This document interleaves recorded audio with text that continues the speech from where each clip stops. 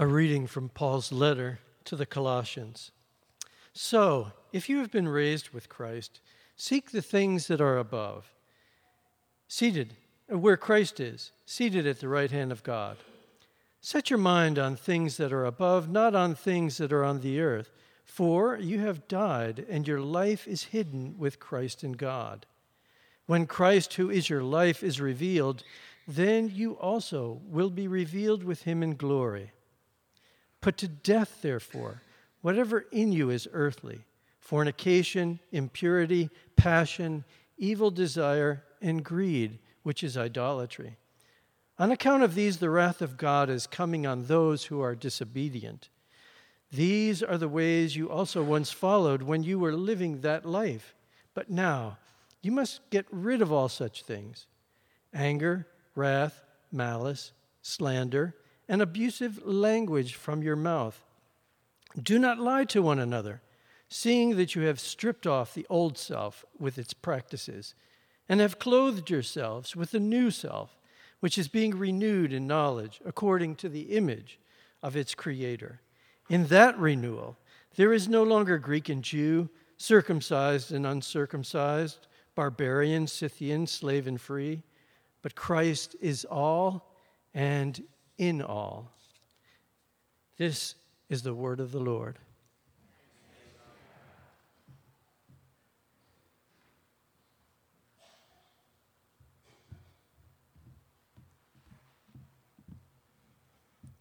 Hear the gospel of our Lord Jesus Christ according to Luke. Glory to you, O Lord.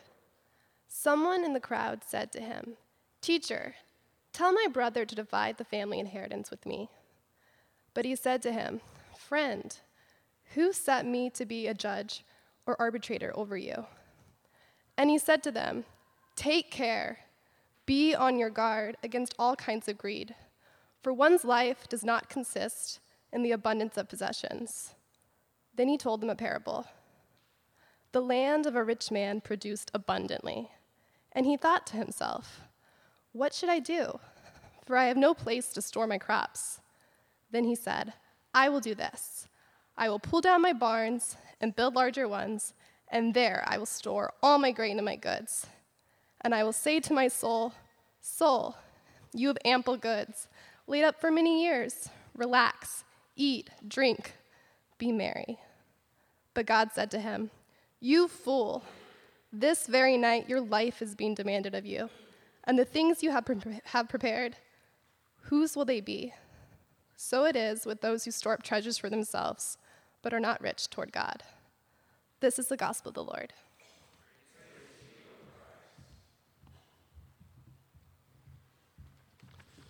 Let's pray together.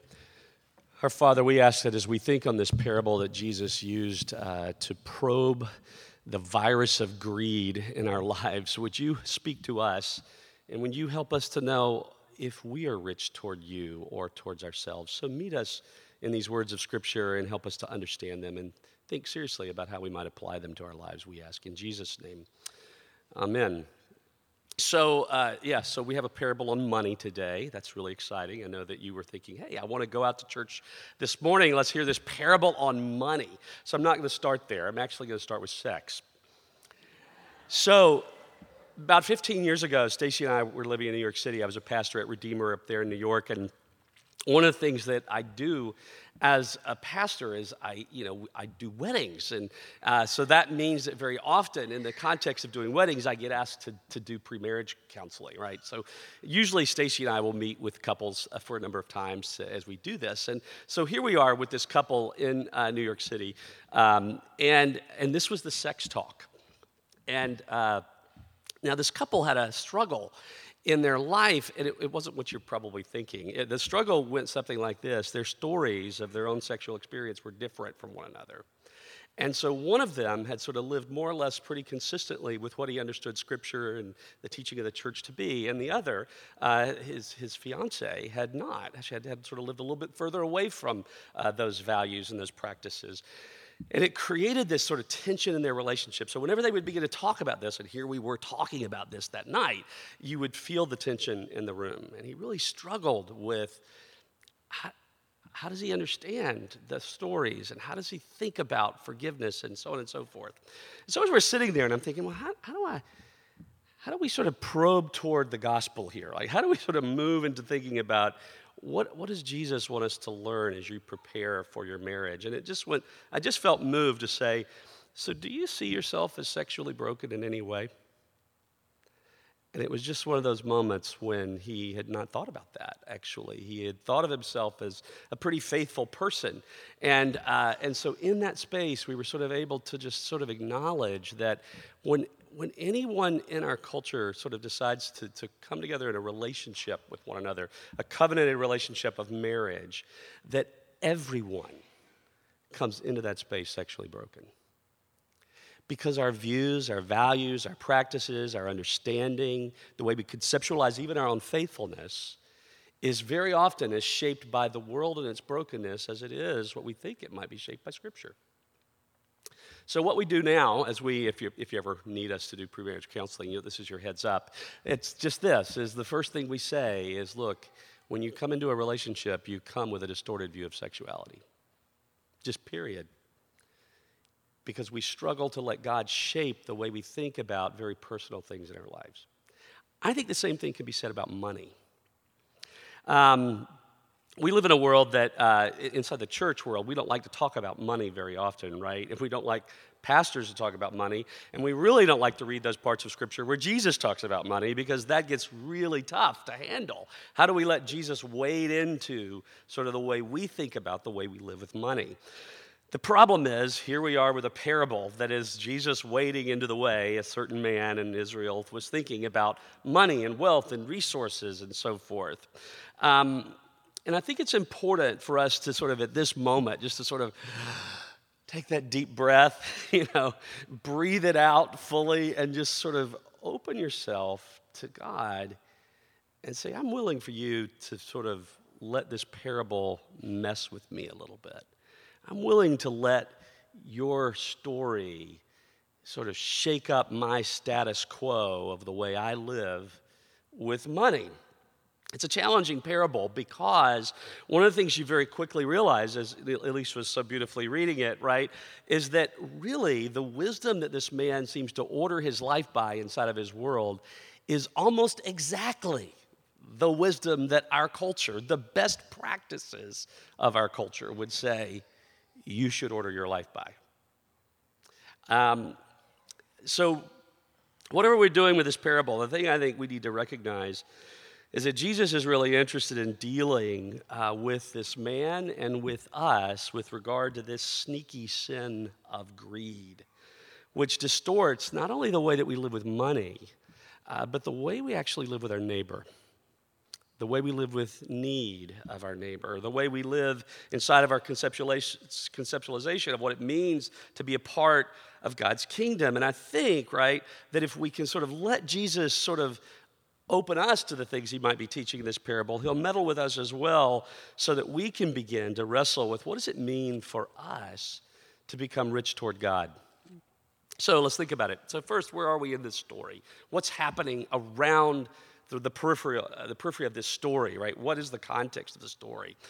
So the parable, this is the parable that follows the parable we looked at last week, which was the parable, right, where we learn about prayer and we learn some important things in that parable and that Jesus is teaching on prayer. We learn that, God is not a reluctant father and God is not an irritated friend at midnight, but rather God delights in his family. He delights to give us the kingdom. So we seek, we ask, we knock, right? And we ask God to bring his kingdom into the world and into our very lives. And he is pleased, Jesus says, to give you the Spirit. And then think about that in the context of the prayer, the Lord's Prayer, that really, I think, is meant to structure all of the prayer that we do as Christians with regard to God's kingdom, right? The Lord's Prayer, which right out of the gates is urging us to orient ourselves in relationship to our generous Father. That's who we're relating to. And in the space of that relationship, we become persons and we become a community that hallows God's name, right? Which simply means that we set it apart. We observe our relationship with him as first and foremost, as the love of our life, if you will, that will order every other love in our lives. That's what it means to hallow and to set apart as holy, to treat as special, to let God and your relationship with him, right, begin to shift and change the way you tell the story of the rest of your life, the way you live with the rest of your life. And that includes things like, desiring God's kingdom. And desiring God's kingdom includes very practical things like our need for sustenance, bread. And it includes things like our relationships and our need for forgiveness in particular. And it includes things like the reality that the human life and human communities are situated inside of a spiritual tug of war. So we plead with God, right? We ask God to not only give us bread and not only bring forgiveness to our relationships, but to deliver us from evil, the time of trial. That when we are in these spiritual tug of wars, which is a moment when Jesus may be offering you a parable about money, that we would find God delivering us from the sin of greed and bringing us into a space in which we're rich toward God who loves us. So this is the sort of the parable context, but almost immediately what happens is Jesus is in more controversy with the Pharisees, which he seems to always get into with, right? And why is that? Because Jesus is always disrupting the status quo of their understanding of God, of kingdom, of their lives in the kingdom. And Jesus tells the disciples that, if you follow me, in other words, if you align yourself with me, you will similarly find yourself in that disruption in your system, in your society, in the world in which you live. That if you begin to take seriously who Jesus is and you let him structure your life and you let him order your lives, you are going to find yourself in persecuted situations. Now look, we live in this sort of space of Western culture, a very privileged space inside of our culture. We don't suffer the way other Christians around the world suffer. But the moment that you and I begin to align ourselves with Jesus, particularly with the way he says we should relate to money, you're going to find yourself out of sorts with people around you. You're going to find yourself out of sorts. You're going to find yourself in places where you're having to sort of give some type of a defense of, why are you doing that? Why are you pressing these buttons? Why are you living this way? Why aren't you living by the wisdom of the status quo?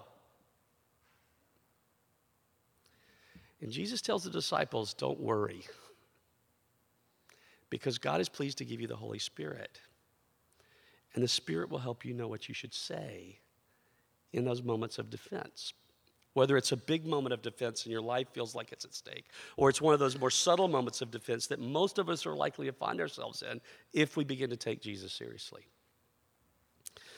And it's in this context that this man surfaces in the crowd. When Jesus is saying, don't worry, the Spirit's going to tell you what to say, that this man sort of steps forward and he brings a problem for Jesus to solve, right? So the parable, we move toward the parable itself. So this man, right, he steps up and he wants Jesus to solve the problem that he has with inheritance, with an inheritance struggle with his older brother, almost certainly, right? Because in that culture, the older brother would inherit and sort of be the executor of the estate, so to speak. He would be in charge of sort of whatever distribution was supposed to happen, which would always be less than his distribution. And so the younger brother is frustrated in some situation. We're not brought into the full detail. We're not brought into the fullness of the story. But the thing that I think we should realize is that when you're reading through this story, it feels like that just seems like a really weird question to ask Jesus. But it wasn't. Because in Jewish culture and in that moment, it wouldn't be unlikely for a person to go and find a rabbi who would help them solve a dispute. That's what you did. And so in a sense, this man is honoring Jesus. He's saying, I discern your authority, right? So I want you to enter this dispute with me and help me resolve the situation with my older brother, the situation of an inheritance. So there's something very normal about the question. It's probably also important. Is it probably also important to sort of recognize and just acknowledge that this is a justice problem. This is a dispute around the law. It's a dispute around what is right, what ought to happen. So there's a little bit of a justice issue sort of surfacing here, right? And so this guy needs daily bread. Daily bread requires funds. Maybe the inheritors are going to supply the funds. In other words, this is just a just administration of the inheritance rules. So the guy's asking Jesus to enter this just dispute And probably would likely include not only the need for daily bread, but would likely include the need for forgiveness, because I'm sure their relationship is a little bit disrupted. Have you ever heard of stories like that? When inheritance happens inside of families. And families that used to be together and eat together and enjoy one another begin to diverge because of who got what. Jesus refuses to wade into the surface matter of justice on this issue. So it's just kind of a curiosity, right? Because it seems like it could be a pretty easy dispute to settle. But Jesus refuses to go there, and instead he chooses a very different problem, right? The deeper problem, the hidden problem that's beneath the just division of the inheritance. Jesus is interested in whether or not greed is operative in this guy's heart. That's what he cares about. That's what he's concerned about. Before he's concerned about any other thing, he's concerned about this. So if you frame this inside of the Lord's Prayer, Jesus really begins to probe the third question, deliver us from evil. He begins to probe whether or not this man is losing in this spiritual tug of war inside of his life. Who does he hallow? What does he value? What's ultimate in his life? What is life? And so Jesus basically begins to say you have to sort out like what your life is about. And life doesn't simply consist of possessions. Now, I don't know what the man might have said or why Jesus discerned that, or if it's a spiritual insight that Jesus has because the Spirit is operative in his life in a really sort of profoundly unique and unified way, right? But Jesus seems to get that there's something under the surface. There's something beneath the surface in this guy's questions. He discerns that. And so Jesus begins to push him to think about what life consists of. It's more than wealth. Life is more than possessions. If you've been inside, look, all of us have been around people that we might immediately say, for them, life is about their possessions. They're not that fun to be around, folks. Right? Because there's a shallowness to that person, right? You want them, maybe you're the kind of person that you want to say, it's about relationships. It's about real people. How do you define what life is about? And so even if you're a person who says, well, family over money, you and I often find ourselves in just this really strange and distorted way of relating to wealth as a means toward our happiness. And that's what Jesus begins to wrestle with. So think about this hidden sin for just a minute. You see, if greed is operative in this man's life, let me ask you this question. What is the point of his inheritance? If greed is the way he's going to structure and order the way he lives with an inheritance, what's the point of it? How will he live with the increased possessions, the property or the wealth or whatever? Will he live with it justly? Or will he live with it selfishly? Will he be rich toward God or will he be rich toward himself, right? Will his life follow the status quo of the world in which he lives, or will it begin to follow this realignment with the God that he's actually in personal conversation with this very moment? Jesus. So Jesus does what Jesus does when we ask him our questions about our lives and meaning and the questions we want him to resolve. He very often, if you sit with him, he begins to probe more deeply at the stuff of the heart. That begins to unearth how you're living with him, how you think about his presence in your life. And so Jesus does that here. He shakes up the taken for granted wisdom of his world that he's seeking to sort of resolve and live within. And Jesus tells him this story, right? Which is a way of inviting him into a space of deeper reflection. When you listen to a story, you're not just parsing out laws. You're thinking about a narrative. You're thinking about a situation in which you have to imagine yourself inside the story. And so Jesus is asking this man to sort of imagine himself inside of this story. So what is the story? Well, there was a man, and he had a really productive field. He was a rich man, and he had a really productive field. Commentators say this about that line. It's interesting that we might immediately think, well, this guy was such a hard worker. He was the bomb. When it comes to farming, he had it down. He knew when to sow. He knew when to reap. And it is just thriving. It is working for him, right? So we imagine that wealth follows our own productivity. It follows, right? It follows our hard work, our efforts. But the way Luke is telling the story, the way Jesus is telling the story, really, it seems to rather insinuate that this was a rich man who had a really productive field. He just had a really productive field. And so the question for us in that space is, so what if you are lucky? I know we don't believe in luck, but let's say you're lucky and you've got a really productive job. You've landed in one of those spaces and it is just working for you. That's the kind of situation we're in. I think this is a good question for us to ask ourselves because we live in a really individualistic culture. And one of the things that happens to us inside of an individualistic culture is we forget that we're part of communities. In other words, we begin to forget the accident of our birth. Have you ever thought about that? We are sitting in a room of highly privileged people that live in a very privileged community. That's us. And how did you get here? The accident of your birth. Relationships that you had nothing to do with, that opened doors for you, that opened opportunity for you, that would not otherwise be opened. In other words, life is gift and grace. Always. Gift and grace. This man had a really productive field.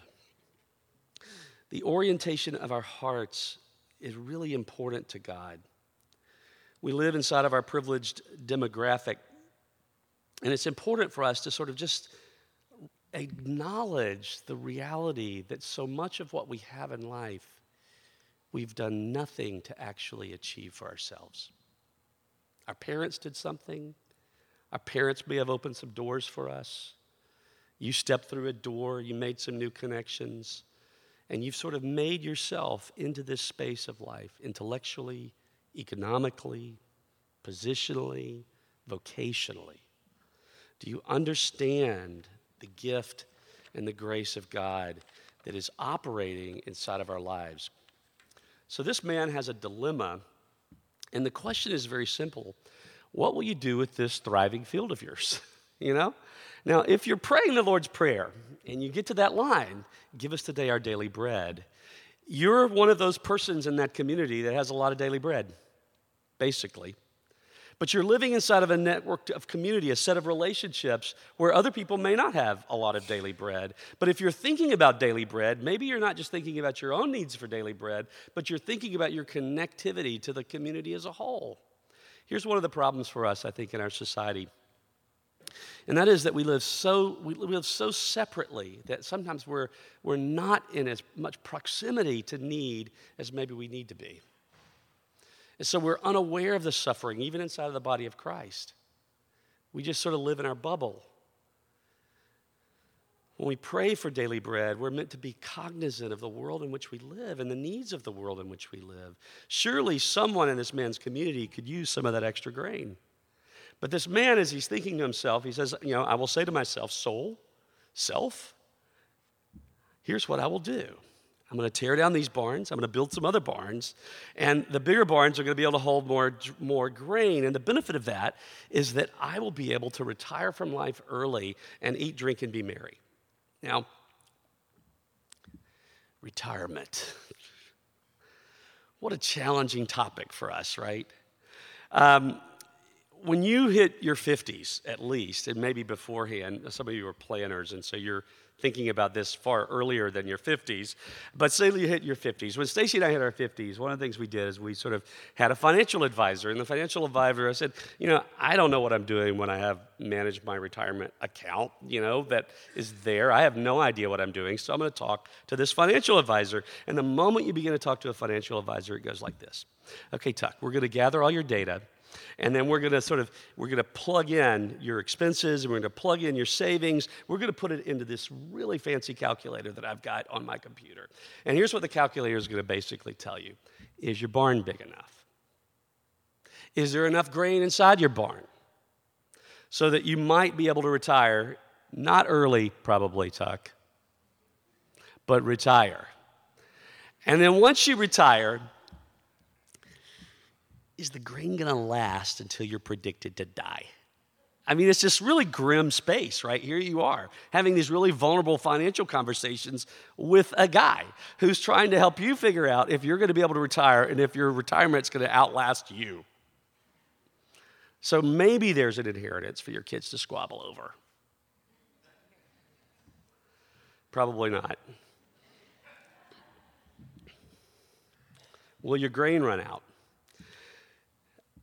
It's not that looking at those things is illegitimate or foolish. I don't want to suggest that, because I look at it, and I'll continue to look at it, by the way. It's not that it's foolish. It's just that there's a more important question that Jesus is concerned with. And it's just very simply this: are you rich toward God? I mean, it's just simply that. Are you rich toward God? In other words, does your relationship to a God who is generously present to your life, and who tells you that your life is embedded inside of his kingdom and will always be embedded inside of his kingdom, that he is always with you to the very end, and that in the end you will enjoy the benefit of life with him forever? Does that reality structure and shape the way you live with your relative wealth? Does it change the way you relate to your possessions? That's what Jesus is concerned about. He doesn't want us to live in a world of scarcity where we're just always terrified. He wants us to live in a world in which God is present, because he is. And he loves you. And he delights with you, and he puts you inside the body of Christ, where other people are praying for daily bread, which includes, by the way, your daily bread. He wants us to think about what would it look like for us to live in this really robust and beautiful way inside of the body of Christ like that. Are we rich toward God? I don't think Jesus had anything against this man's initial inheritance question at all. I think it was a totally legitimate question to be asking. It was a totally legitimate concern. But the more important thing is about being rich toward God. And Jesus wanted to get there first, because if the guy is to get an inheritance, the question is, how will he live with it? Will the relationship with Jesus alter the way he lives life inside of his world? Is there some emerging alignment with God himself, with life as part of his family and his kingdom, right? That's what is interesting to Jesus. That's what he desires for us, because guess what? That is how Jesus makes the kingdom visible to other people. In the story, God shows up as a character in this story. I think it's the only parable in which God is actually part of the story, right? He's a character in the story itself. And when he shows up, there's judgment, right? He declares that this man is living really foolishly and not wise. Even though the man imagines himself to just be living wisely by the economic rules of his day. Jesus says, not so, because he's falsely aligned his life and his own sense of meaning and purpose and value in life, his safety, his security, with his barns of grain, his wealth, and not God himself. The man is rich toward himself, not God, and so not toward other people either. Rather, the man in the story, right, he lives by the economic wisdom of his day, not the presence of a generous God that delights and provides for him, that is present to him. One commentator that I read put it this way: to be rich toward God is to live productively, reflecting on the character of God in all of our various relationships. It goes on to say that within the Christian tradition, this means that we live with our goods as gift, not just for ourselves, but for the world and for the greater good of our life with God and our life with one another. In other words, as Christians, we're called to let our love of God and his love for us order every other love in our lives. And that means we'll always find ourselves living open-handedly with all other dimensions of our lives. We'll stop grasping. Greed is the opposite of Jesus' way of living toward us. There's that beautiful text in 2 Corinthians chapter 8, verse 9, where the Apostle Paul just simply reminds the church, for you know the grace of our Lord Jesus Christ, that though he was rich, yet for your sakes he became poor, so that you through his poverty might become rich.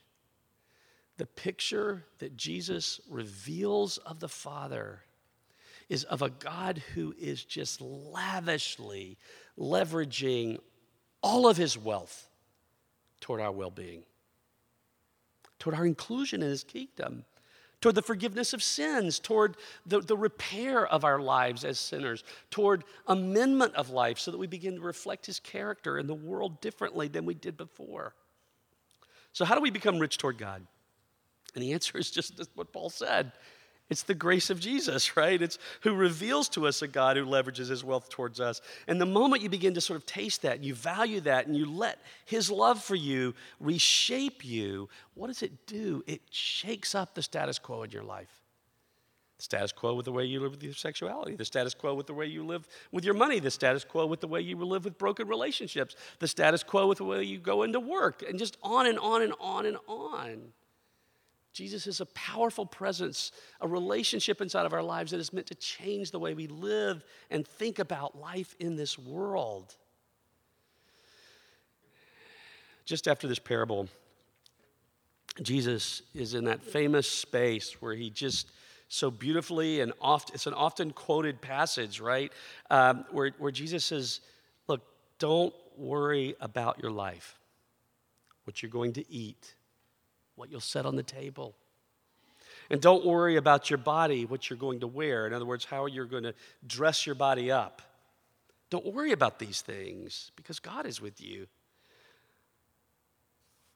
God cares for the ravens, the birds of the air. And God cares for the lilies of the field. We're back in a field. He cares about all of the earth. That's who God is. And he is pleased to give you his kingdom. He is pleased to give you his kingdom. As you pray for daily bread and you pray for the forgiveness of sins and you pray for deliverance from evil, he is pleased to give you the Spirit. God cares about you. And then Jesus closes that little section. He says, so what should you do? He says, sell your possessions and give alms. In other words, he's talking to people whose possessions were the way they saved, right? It was their bank account, in essence. It was like they were storing up, in a sense, right, through their savings, through their possessions. And so Jesus says, so what should you do in light of this parable and in light of this fact that I'm saying, don't worry, but recognize God's gift of the kingdom? What does that mean for the way you live with your possessions? It means you're going to sell them sometimes. And it means that when you sell them, you're going to liquidate so that you can give. So that you can share, so that you can be rich toward God and rich toward others, living and acting as if he's real and present in your life and in your world.